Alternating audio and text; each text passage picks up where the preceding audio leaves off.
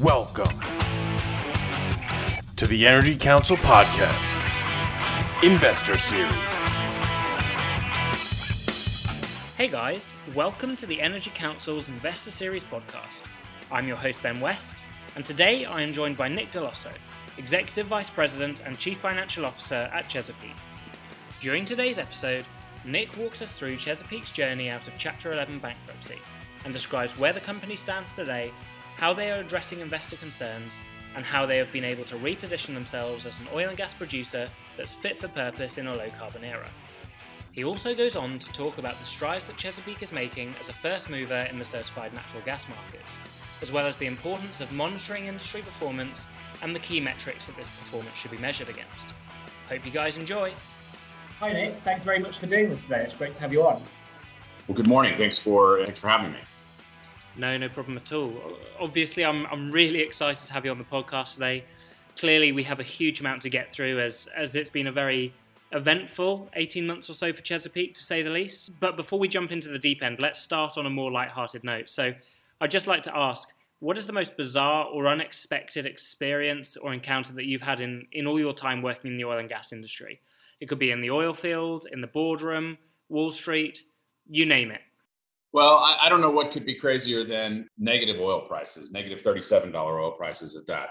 You know, the macro swings that we have in this industry are just wild, and they produce unexpected outcomes and really drive for a bunch of interesting dynamics that are hard to predict and sometimes difficult to navigate, always challenging, always interesting. And I don't know what could be more bizarre than the swings that we've had over the last year plus now since the pandemic hit and was the shock to demand. It's been really an unbelievably wild ride.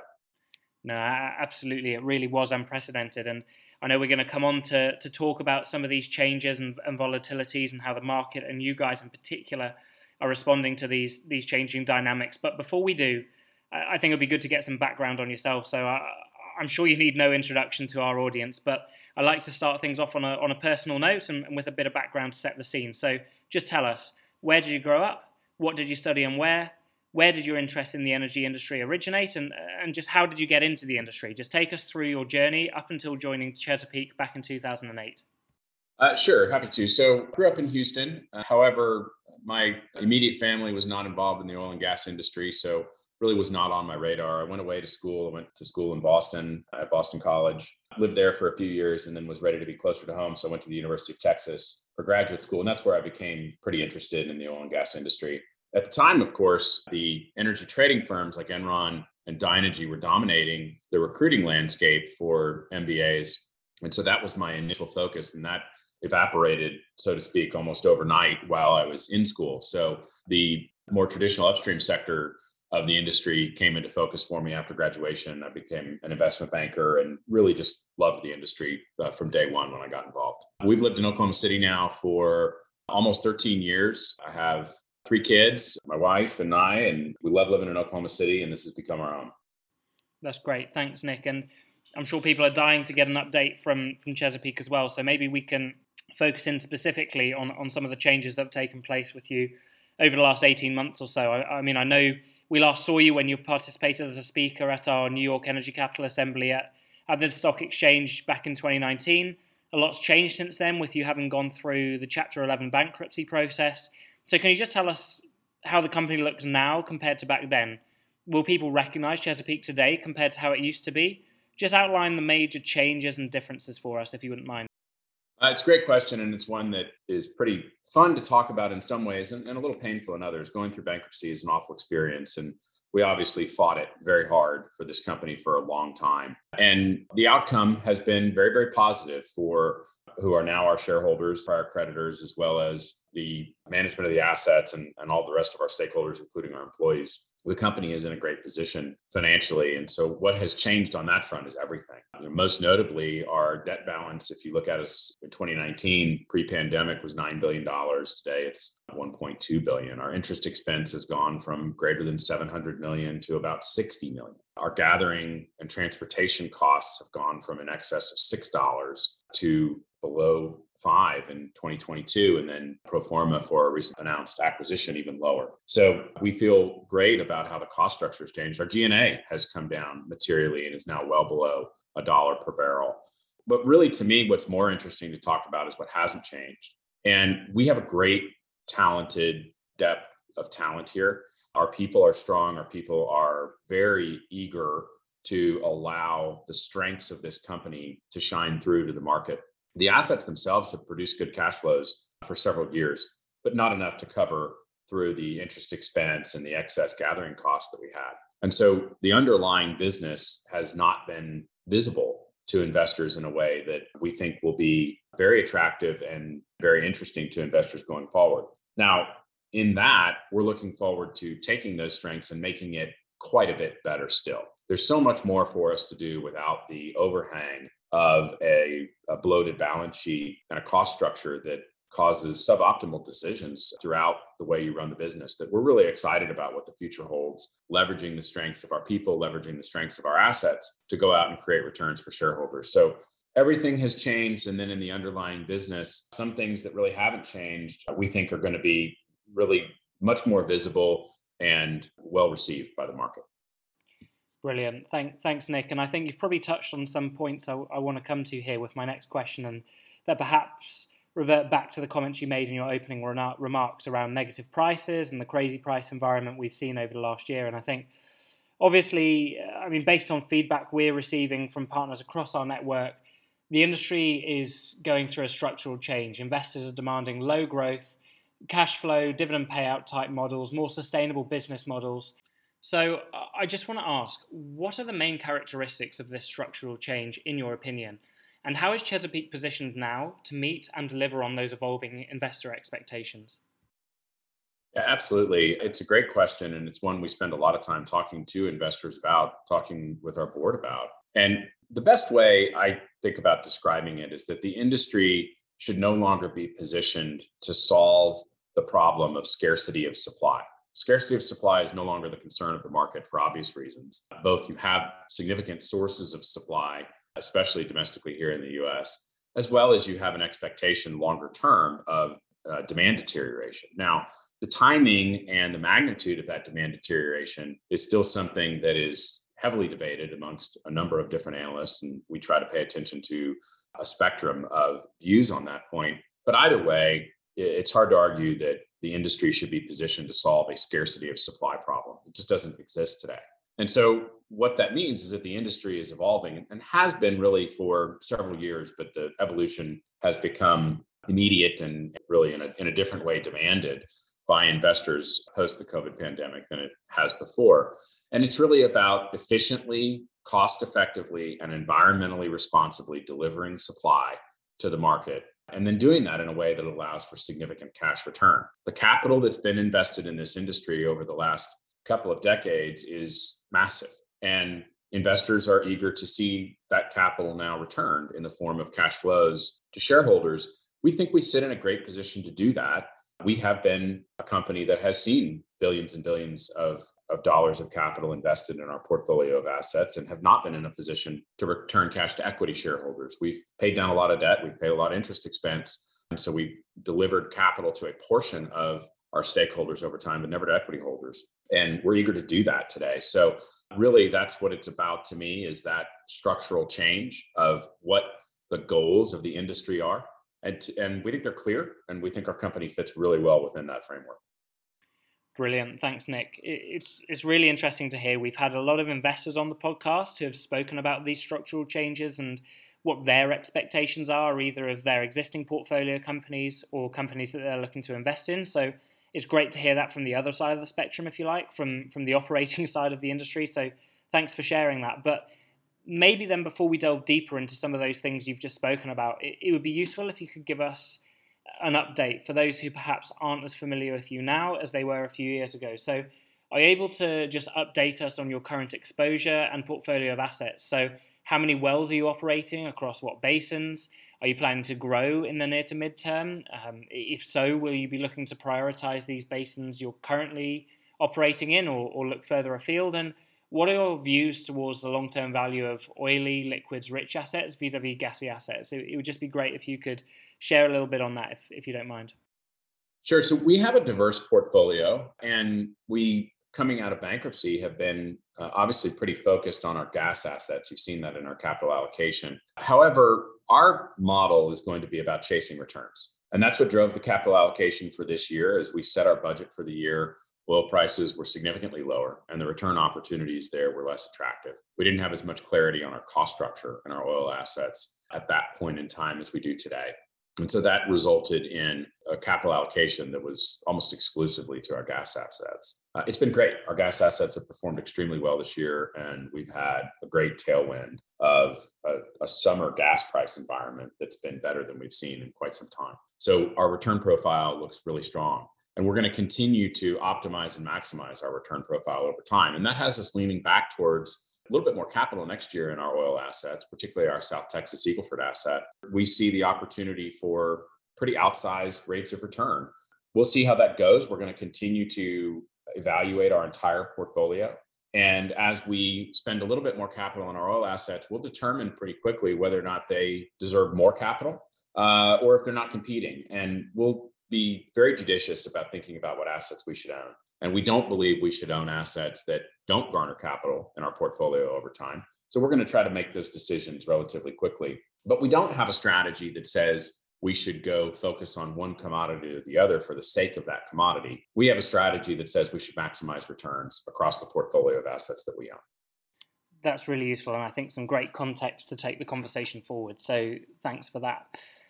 I think you previously touched on the importance of the responsible production of oil and gas and being a responsible producer. And I mean, obviously, the last year has really intensified the ESG conversation, and there's an increasing focus on the environmental aspects of ESG in particular as oil and gas companies reposition themselves and deliver more sustainable business models, which we've begun to speak about already, which are better aligned with the long-term goals of the Paris Agreement and able to create value for investors in a low-carbon era.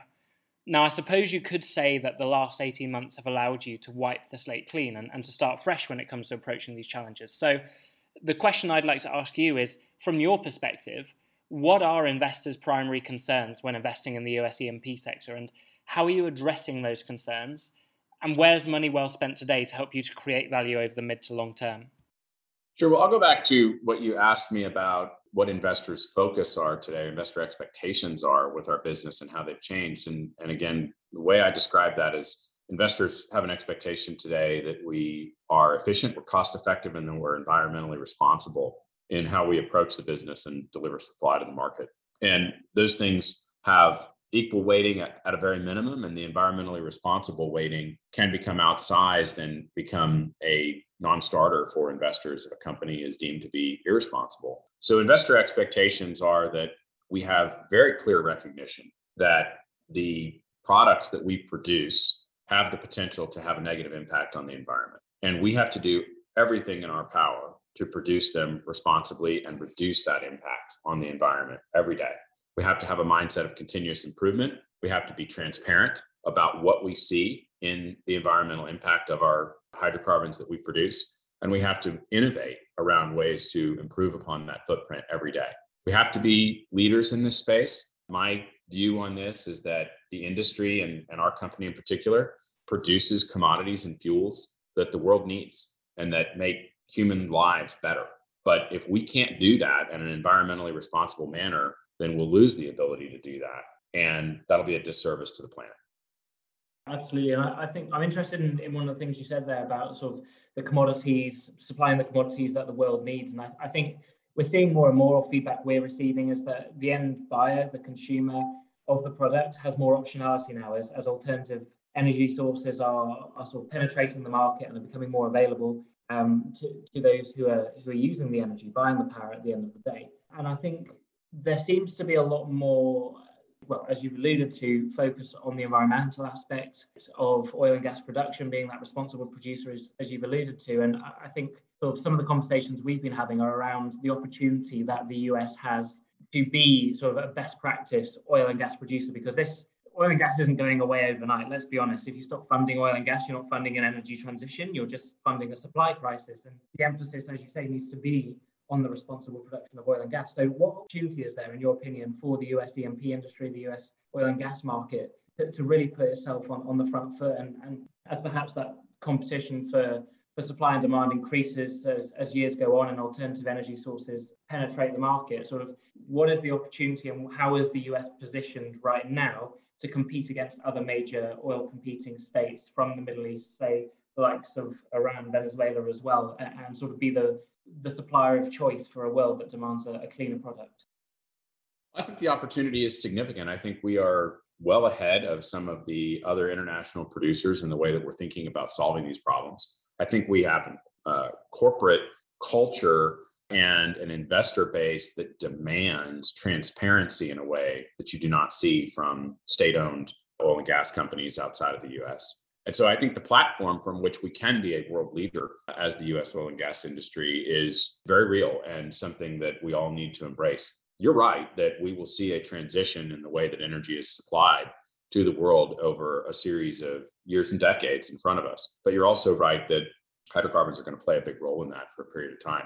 We as an industry need to recognize that we are in a transition, that there are going to be other sources of energy that compete for the generation of energy for consumers. And we should embrace that. We should embrace that in every way. We should recognize that there's competition, which means that we need to be more effective in how we produce our hydrocarbons. We need to reduce the environmental footprint so that they are a better source of energy than they might be today. And then we need to also embrace what new opportunities there are going to be that are adjacent to our industry so that we can evolve for our shareholders and still be in a position to create attractive returns to shareholders over time. I don't see a company like ours stepping into a completely new business line overnight. We have the expertise that we have today, and we'll think about how to evolve that as the industry evolves around us. Right now, I see us focusing on being the most responsible hydrocarbon producer that we can be and investing in other technologies adjacent to that to improve upon the potential environmental footprint of it. But over time, if you want to stretch it out for decades, I do think that the independent oil and gas companies, because we do have a history of being innovative, because we are in the US market that has better capital formation than any other market in the world and has really better vision about where the world's demand for energy is likely to go, will be positioned to be very meaningful in that evolution over time. I don't see that as an immediate term event in any way, especially for independents. I think the majors will get there faster. But I think it's something that we'll all be paying attention to, and we'll all be understanding what our role is over time, and we should be open to it and embrace it. Hey guys, I want to take a short break from the conversation to let you know that Nick will be speaking on the Certified Natural Gas panel at our North America Energy Capital Assembly in Houston on October the 14th.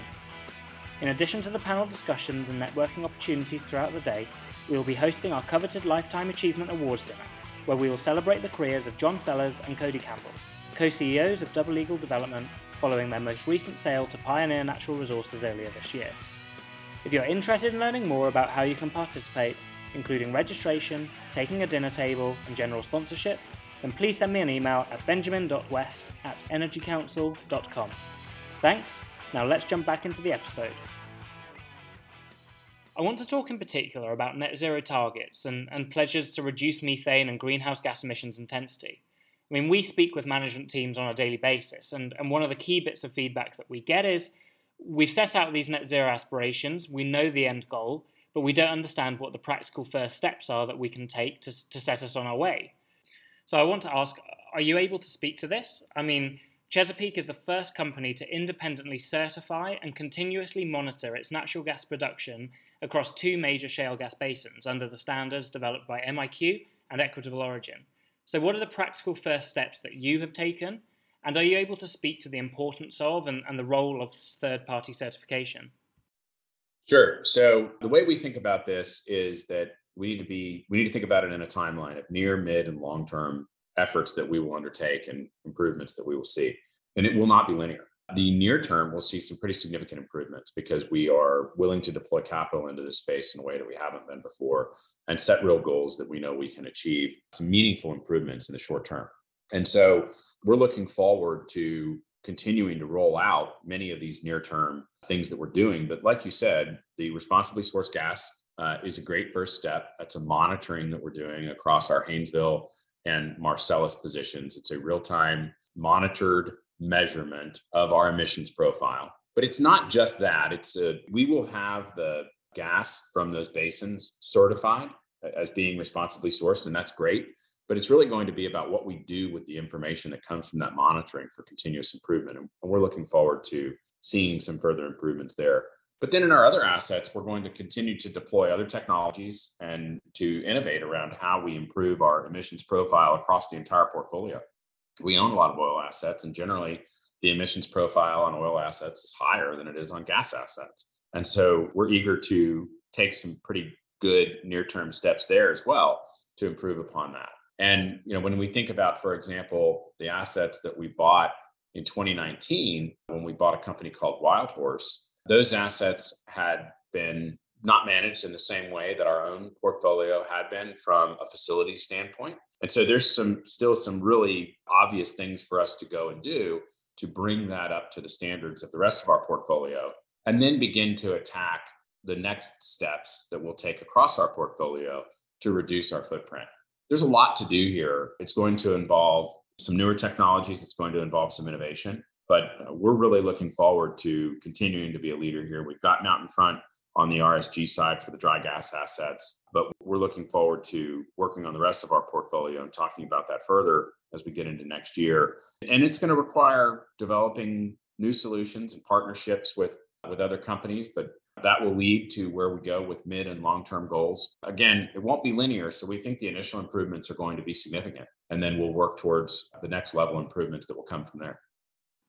I think you've hit the nail on the head. There's a lot of work to be done, and this is going to require an unprecedented amount of cross-industry collaboration and partnerships to help move the needle. But I think historically people are quick to criticize the E&P industry for being slow to respond to disruptive trends and changing market conditions like those you've described. But history would suggest that once one actor takes a leap of faith, others are quick to follow. I know players like yourselves and EQT are two of the big names and first names to have committed down this path, and you'll both be joining us, of course, to speak about this topic in more detail at our North America Energy Capital Assembly in Houston in October, which I'm really looking forward to. But maybe just to set the tone for that, it'd be worth asking, how do you view the potential for the development of a certified natural gas market? I mean, asking questions like, how do you trade it? Can it command a premium? Will it become best practice? What do you do with it? Where is demand coming from for responsibly sourced gas? Is it from investors, end users, etc., etc.? There are a lot of questions to unpack there, but it'd be good just to pick your brain on that. Yeah, absolutely. So we do think it will become commonplace. We're pleased that we're going to be out in front as a leader here, but we expect others to follow quickly. And so, the question about whether or not it will garner a premium price in the marketplace, we're not really sure yet. We are selling a small amount of gas that is coming off of our pilot project that was the monitoring put in place with Project Canary in the Northeast. And the demand has been very encouraging. We have some utilities that are very interested in being out in front here and buying responsibly sourced gas. And the pricing is attractive. But over time, will that become a standard and see a premium? Or, I guess it's a bit of a semantics argument. Will that become the baseline price, and then gas that is not certified might get a discount, like you might see a quality discount? I'm not really certain yet, but I do expect that other reasonably sized producers will be taking the same steps to become certified. And we think that's a great thing. We think it's important that it's not just us, that our peers also provide that level of certification, transparency, insight into what their environmental footprint is, and that we collectively as an industry stand together to say we're going to produce a lower environmental footprint product, and we're going to continue to innovate to make it better every day.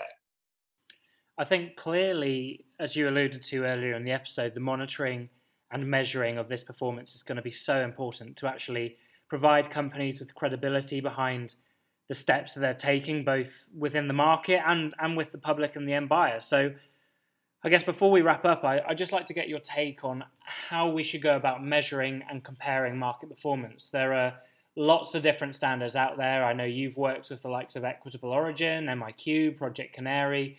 What are the key metrics that performance should be measured against? And would you like to see a standardized approach towards third-party certification? Or is there a benefit to having different parties bring different approaches? Yeah, I think that standardization is always better when you have something like this. And so I think it's relatively nascent to have all of this monitoring and the concept of certification. And I think standards will begin to take hold over time. And you are seeing some entities try to put forth standards that I think will be accepted. We're focused right now on making sure that we're being appropriately rigorous in our approach here. And we see that working with multiple of these agencies has been very helpful on that front. So if you take, for example, the combination of MIQ and EO100, MIQ is recognized as the leader in their emissions monitoring. EO100 has significantly more breadth, and they're focused on all aspects of ESG, and the amount of information, the breadth of data that we're providing to them to be a part of this certification around our social governance, around the way that we approach our communities and impact all of the stakeholders that we deal with is pretty significant. And we're happy to hold ourselves to that high standard. We think that standard ratchets higher over time, and we welcome that. The one thing that I would tell you about this industry at this point is that we all want this to go well. We all want to improve upon how we are approaching our business from an environmental standpoint, from a social governance standpoint. And we talk to our peers about it, and we're working together to try to make sure that we are collectively putting forth solutions that are meaningful, that we are in fact improving what we're doing, and we're not getting a certificate to hang on the wall for RSG and saying, okay, great, we're done. We're going to take the information that's being monitored here and improve upon our footprint every day. We've already linked in the information from our MIQ EO100 monitoring devices that are in the field into our workflow automation tool that directs our field workers to go and improve on, or when we have any emissions issues or unexpected events, to go and solve them immediately. So it's already become part of our automated workflow process, and our lease operators are notified when there is something that they need to go address. So this is powerful, and we should all be using this in a way that is very intentional about improving the way that we impact the environment, the way that we impact the communities that we interact with. And we should all be looking for higher levels of standards over time. So we like the approach that there's multiple people out here chasing this. We are going to work with all of them to determine what the best ultimate answer is for our company and the best way for us to continue to improve our footprint. And we think it's going well so far. We think the opportunity really has just begun. We think there's a lot more to do. Absolutely. And I guess then before we wrap up, I do have one more question. How does this tie in with helping the industry to solve Scope 3 emissions? Obviously, I feel that the industry players are starting to get to grips with Scope 1, Scope 2, and that's a conversation that many are comfortable having now. But are these standards a good way to identify and monitor Scope 3 emissions and identify areas to be able to improve ratings? And who's accountable at the end of the day? Is it the end consumer who's using the product? Is it the supplier who's bringing the product to market? Is it both parties' responsibility to work together to find solutions to tackle these problems? I think it's definitely the latter. It's a collective responsibility, and it does begin with measurement. It begins with transparency around what we are doing and what impact it may have. And the more information that we can capture, the better we can be. If we can identify a challenge, then this industry will go out and solve it. These issues matter a lot to the participants in the industry. I think the industry often gets painted with a brush of, we just want to produce and don't care. We can tell you that our employee base, and I believe most employees in the industry, care about this deeply. We want to produce a cleaner product for the market. This matters to our employees, and the innovation that's going to come from it mattering is going to be powerful. We think the innovation will come right out of this industry and out of our consumers collectively, as you know. And again, I think it does begin with the monitoring. It begins with the transparency. And we think that the information as it's shared becomes very powerful to driving innovation. And I know our employees care about this greatly and are really energized by the fact that we're doing this and that we're going to have things that we can set out as goals and challenges that we can rise to. We're excited about it, and we think that there's really a lot of improvement that can be had here to make sure that, again, the products that we deliver to the market every day make people's lives better. They just do. And there are tremendous pockets of the world today that are suffering from energy poverty. They are underserved energy markets. And if we do not find a way to deliver hydrocarbons in a more environmentally responsible manner to all of the communities in the world, then those communities will continue to be underserved and suffer from energy poverty in a way that we think is not right. And so we think we have a responsibility to do a better job, and we're looking forward to doing that. Thanks, Nick. I'm sure that probably opens the door to 1,000 more questions, but I'm mindful of time, so we'll wrap it up there. Nick, it's been great speaking with you, and I really appreciate you sharing your views on and approach towards the industry. I know we've just scratched the surface today, and I'm sure we could talk about many of these topics for hours to come, but we'll have to wait until the North America Energy Capital Assembly in Houston in October to pick these up again. But for now, I guess to wrap it up, I'll hand it over to you just for some closing comments to summarise what we've spoken about today, to share your views on the next steps for the industry, any partnership opportunities you'd be interested in hearing about, and just to give a closing message to any of your industry peers listening in today. Sure. We're very pleased with where we sit in the market today. We think we have a great future in front of us. We look forward to providing an attractive level of returns to shareholders that we think are going to be industry leading. We've just come out with our details of our dividend policy and how we expect to have our variable dividend. We think we're going to be able to offer shareholders a cash flow return profile that is very, very attractive relative to the peers. So we really are pleased with where we sit and how we've emerged from bankruptcy and what we're able to do for shareholders as a result of that. And then when you bring into the conversation all of the things that we've talked about here today, we're equally as encouraged and excited about what we can do for this industry to be a leader in driving for better outcomes in the way that the world accesses hydrocarbons for energy creation, as well as then delivers and uses those hydrocarbons in energy consumption. The partnership opportunities will be many. We look forward to working collaboratively with all of our peers as we've done initially and will expect to continue to do.